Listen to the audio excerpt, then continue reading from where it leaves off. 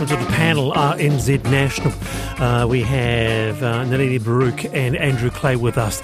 Now, this first up, RNZ data journalist Farah Hancock did an in-depth piece on RNZ today about the groups in the background that are spending big bucks leading into the election. And the groups are politically divergent across the board. There is a new one, for example, called Vote for Better. New to politics, Vote for Better have spent between 80,000 and 118,000 on ads about the election campaign on Facebook and Instagram alone in recent weeks. Haven't pushed for any particular party, but its advertising focused on critiquing the current government performance. Many are well known. The Motor Trade Association told RNZ it anticipated spending up to $100,000 on ads. The Council of Trade Unions, CTU, 200k plus. Action Station estimated 2023 spend is around 30 to 50k. Some of the 31 groups registered. With us to discuss is Max Rashbrook, a Victoria University of Wellington Senior Research Fellow. Kia ora, Max.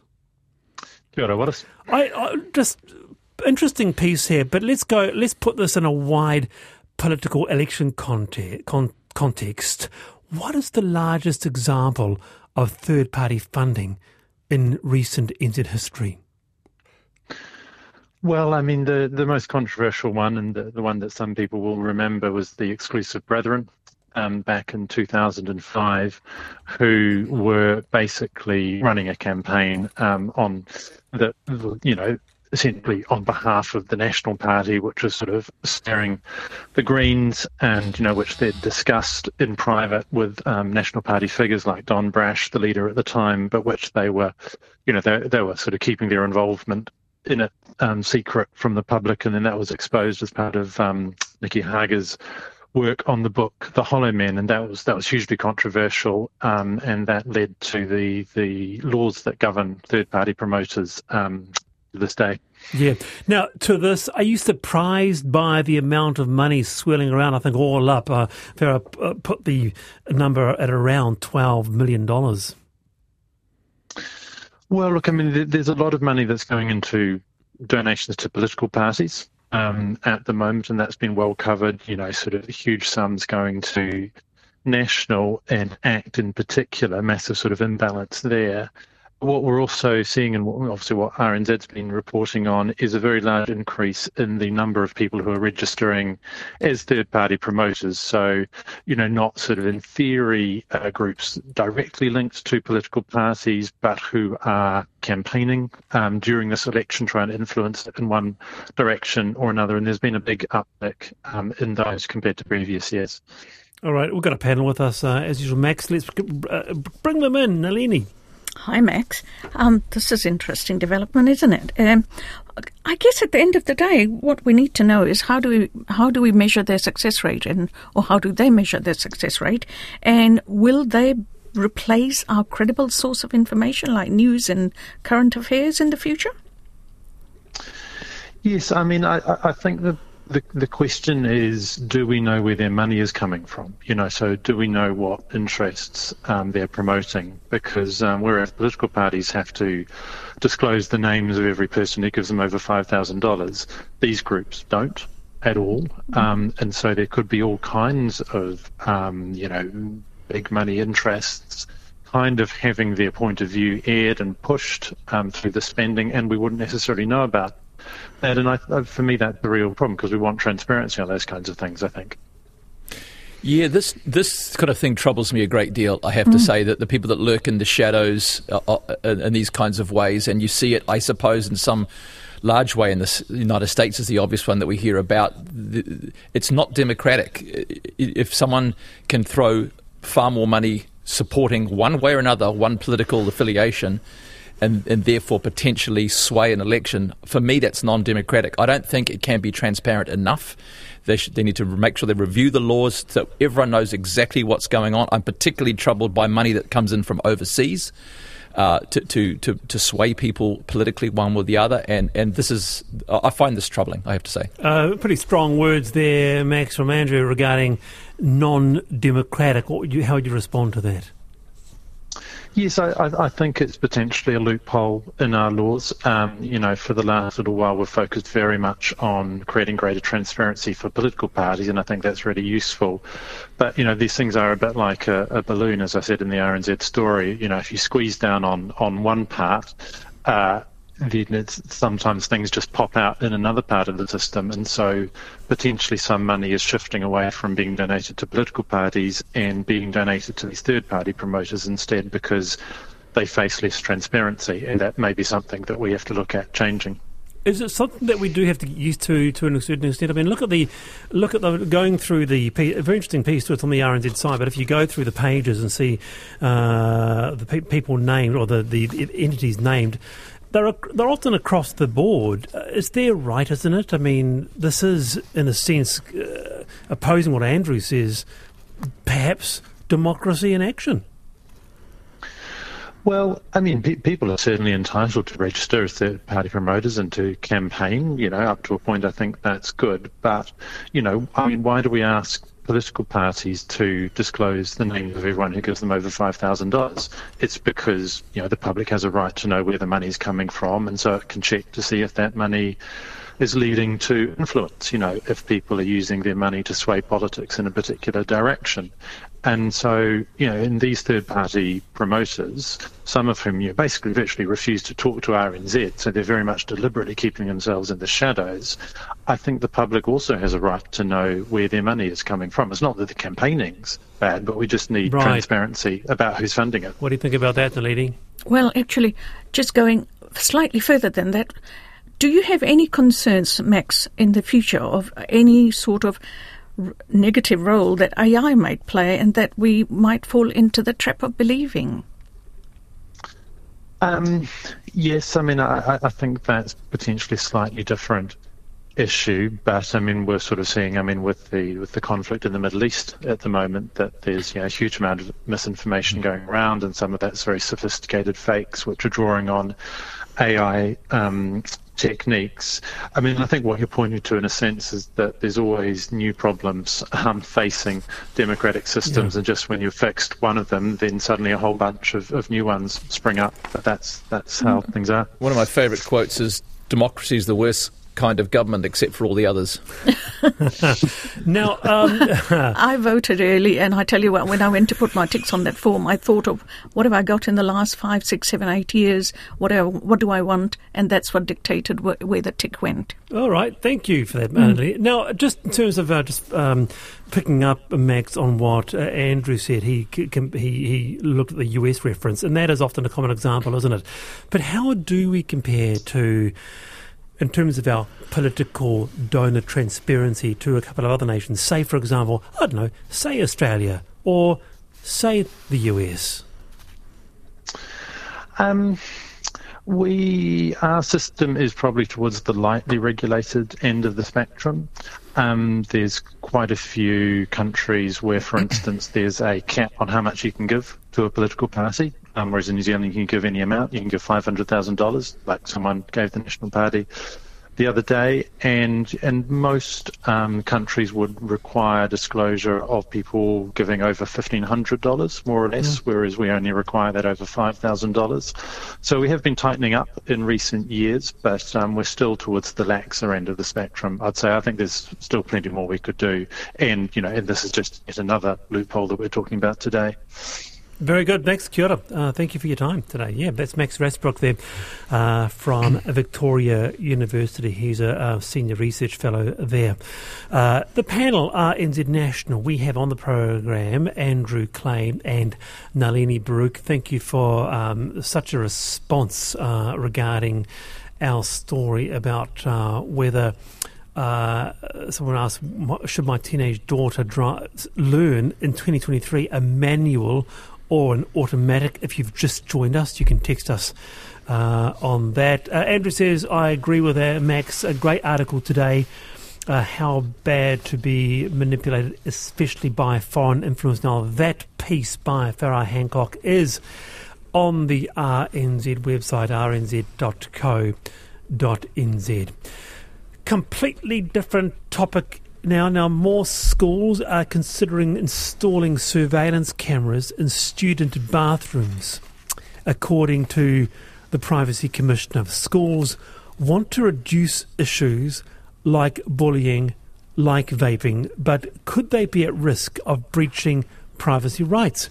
Some schools, such as Rangiora High School, have already put these in place, but recommend a strong privacy process. There are risks. Would you feel comfortable with cameras in your kids' school bathrooms? Interesting subject this. We thought we'd get Associate Professor Gehan Gunasukara on the program. He's familiar with these privacy issues. Gehan, kia ora. Kia ora. Good afternoon, Wallace. Yeah, How are you? Great to have you on as always. Do you know more schools were considering surveillance? Well, it doesn't surprise me, and it's a highly fraught issue, and I'm somewhat wary about commenting on it. But it's hold on. Cameras in a school bathroom. What could possibly go wrong? Yeah. Well, it's nice to have you on the program anyway. I'm fortunate in that, I mean, I don't have young children anymore, but I'm fortunate that I have colleagues that do have young children, and I've been talking to some of them. And it's good to get a sense of perspective on this. But the first point to note is that the law is not black and white in this, as you would probably guess. I mean, it comes down to what is fair and lawful, what is unfair and unlawful. I mean, there are some things that are already unlawful in the sense that you can't, have hidden, it's crime. It's against the Crimes Act to have intimate filming in bathrooms and, what's so-called upskirt sort of filming and so on. That's prohibited under the Crimes Act. But that aside, I think, this is the difficulty here, Wallace, is that we're dealing with children, and I think, where privacy is concerned, there is always a balance between societal interests of public safety and privacy on the other hand. But I think the balance probably has to be struck differently where children are concerned. I think public safety must surely weigh more because the schools also have a responsibility to keep children safe. And so that I'm going to get into trouble with my privacy friends by saying that, but that's just my personal view, not necessarily the view of the Privacy Foundation or anything like that. But I happen to be actually supervising. I have some postgrad students who are doing research in this area, writing about children's privacy issues. But it's evident that obviously there's a balancing that has to come in, and sometimes public safety has to trump it. But I think to play the devil's advocate, I think that the reason why privacy advocates, like even including the commissioner, have come out so strongly against any kind of filming is because where do you draw the line? How do you have safeguards? Once you say, okay, we can have safeguards and it's okay to have cameras in bathrooms, then you go into a whole lot of difficult areas. Who's going to be looking at those cameras? Right. And what are you going to do with the footage? And given that, children are too young to be criminally liable, it can't be used as evidence. Anyway, so what's the point? Yeah, and so there's a whole lot of issues there, and we know that some teachers have been found to be pedophiles. So, if once you have the issue of teachers looking at the footage, that raises. I think that's why. That's why privacy advocates have come out so strongly against it. Gehan, we stay there. Let's get a response from both and come back to you. This is the issue of, this is on the RS Inside. Privacy Commissioner is urging schools to carefully consider the risk before installing CCTV cameras in bathrooms. Andrew, you first. Well, first of all, is there any evidence to suggest that having cameras everywhere or in bathrooms at least is going to stop bullying? Is there actually any evidence for that, or is it just a guess that will stop bullying? Because I'd imagine that you'd find a way around it if you're a bully, and go to a place where there wasn't a camera. Right. And similar with things like vaping, they'll find some spot where there's no camera there. So, if it's to stop poor behaviour and bad behaviour, I'd suggest that you can't have the cameras everywhere for privacy reasons. So in that regard, kids will find a way to do the bad things if they're really hell-bent on doing the bad things. So what's the point of them? Yeah, okay, stay there, Gehan. Nalini, Yeah, no, I agree. I was pretty much going to ask the same question of Gahan. What are the rights of the minors versus what are the rights of the institution, and how do we balance?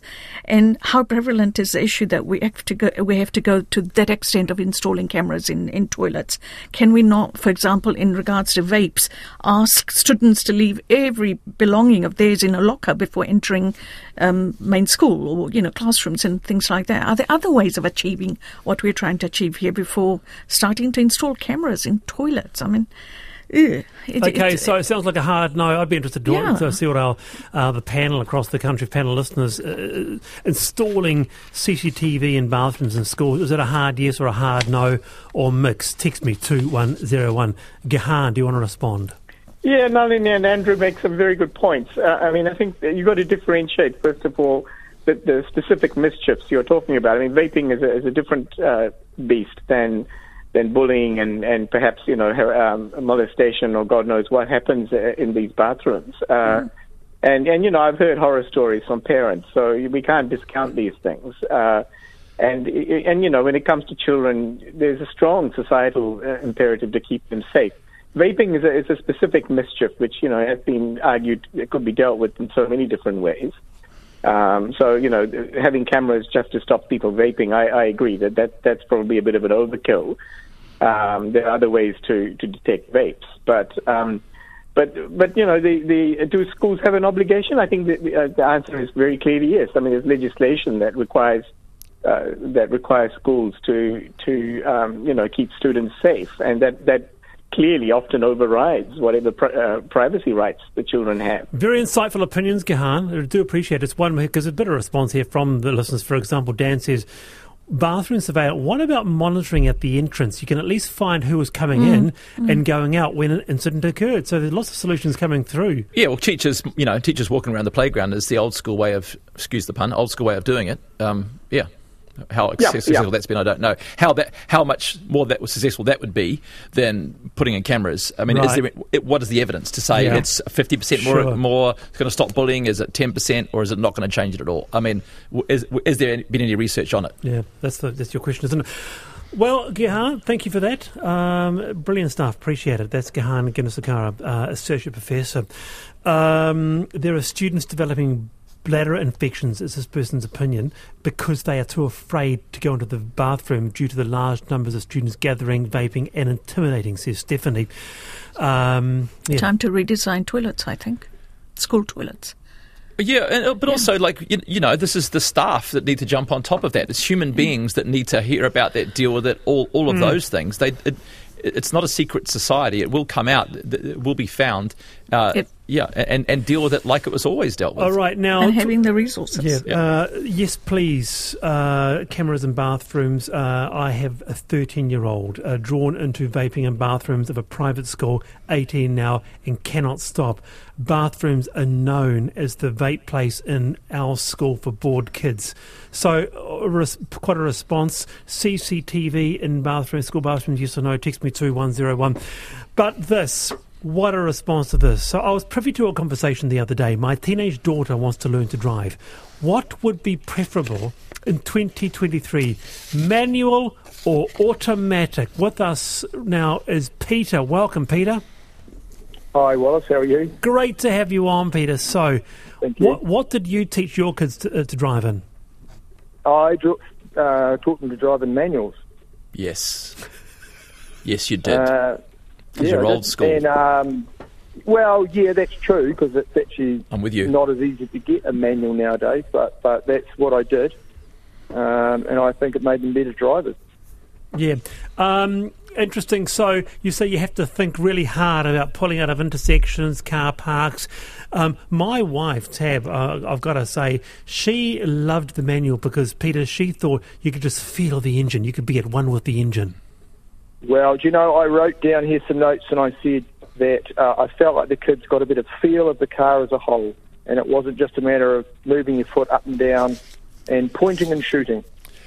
Exactly right. I want kids to learn in a manual also for another reason is I want them to go through the pain and the humiliation that I went through, bunny hopping up a road. So they think they're all that. They think they all got it going on, and wait till you jerk and bunny hop all over the place. My dad used to make me sit before I drove. Install it.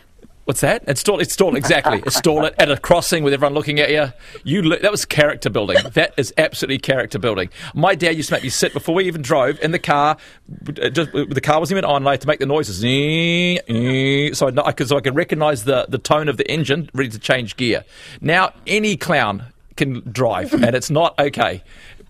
There you go. There's my point of view. Peter, thanks for joining us. All right. So Peter learned taught his kids to drive a manual. With us now is Jeff. Kia ora, Jeff.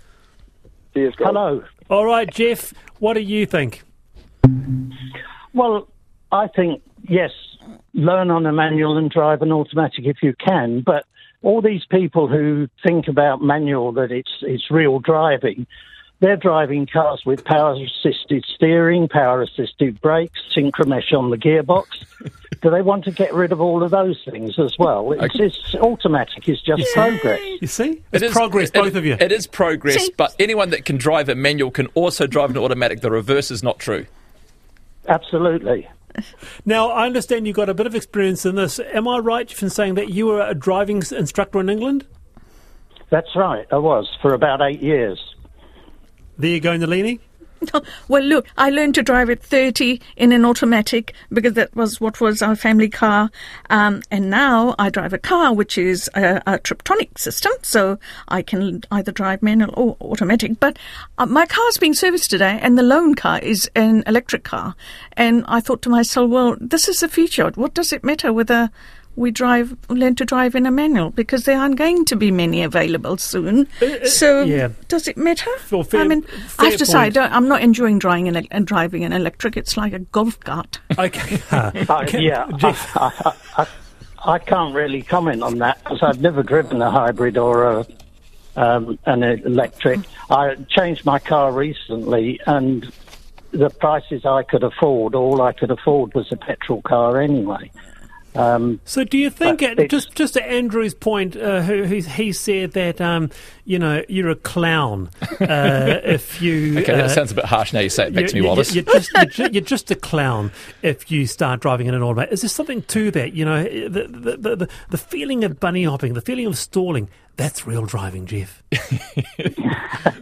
Well, I would go back to the fact that an automatic is progress. Having said that, I mean, in the 8 years that I drove, that I taught, there were only a handful of people who couldn't manage a manual and pass a test on a manual. How long ago was that, though? Well, I've been here about 10 years, so it wasn't that long ago.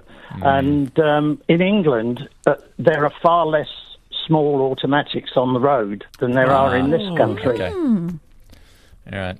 So, getting a cheap second-hand small car for a youngster, it's often far easier to get manuals in England than it is in New Zealand to get automatics. Really, really interesting stuff, Jeff. Thanks for your insights there. There you go. That was a former driving instructor.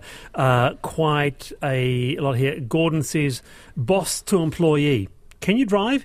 Yes, I'm busy today. Can you take the van to the wholesaler and pick up the order, please? Sorry, I can't use a clutch. No party tonight.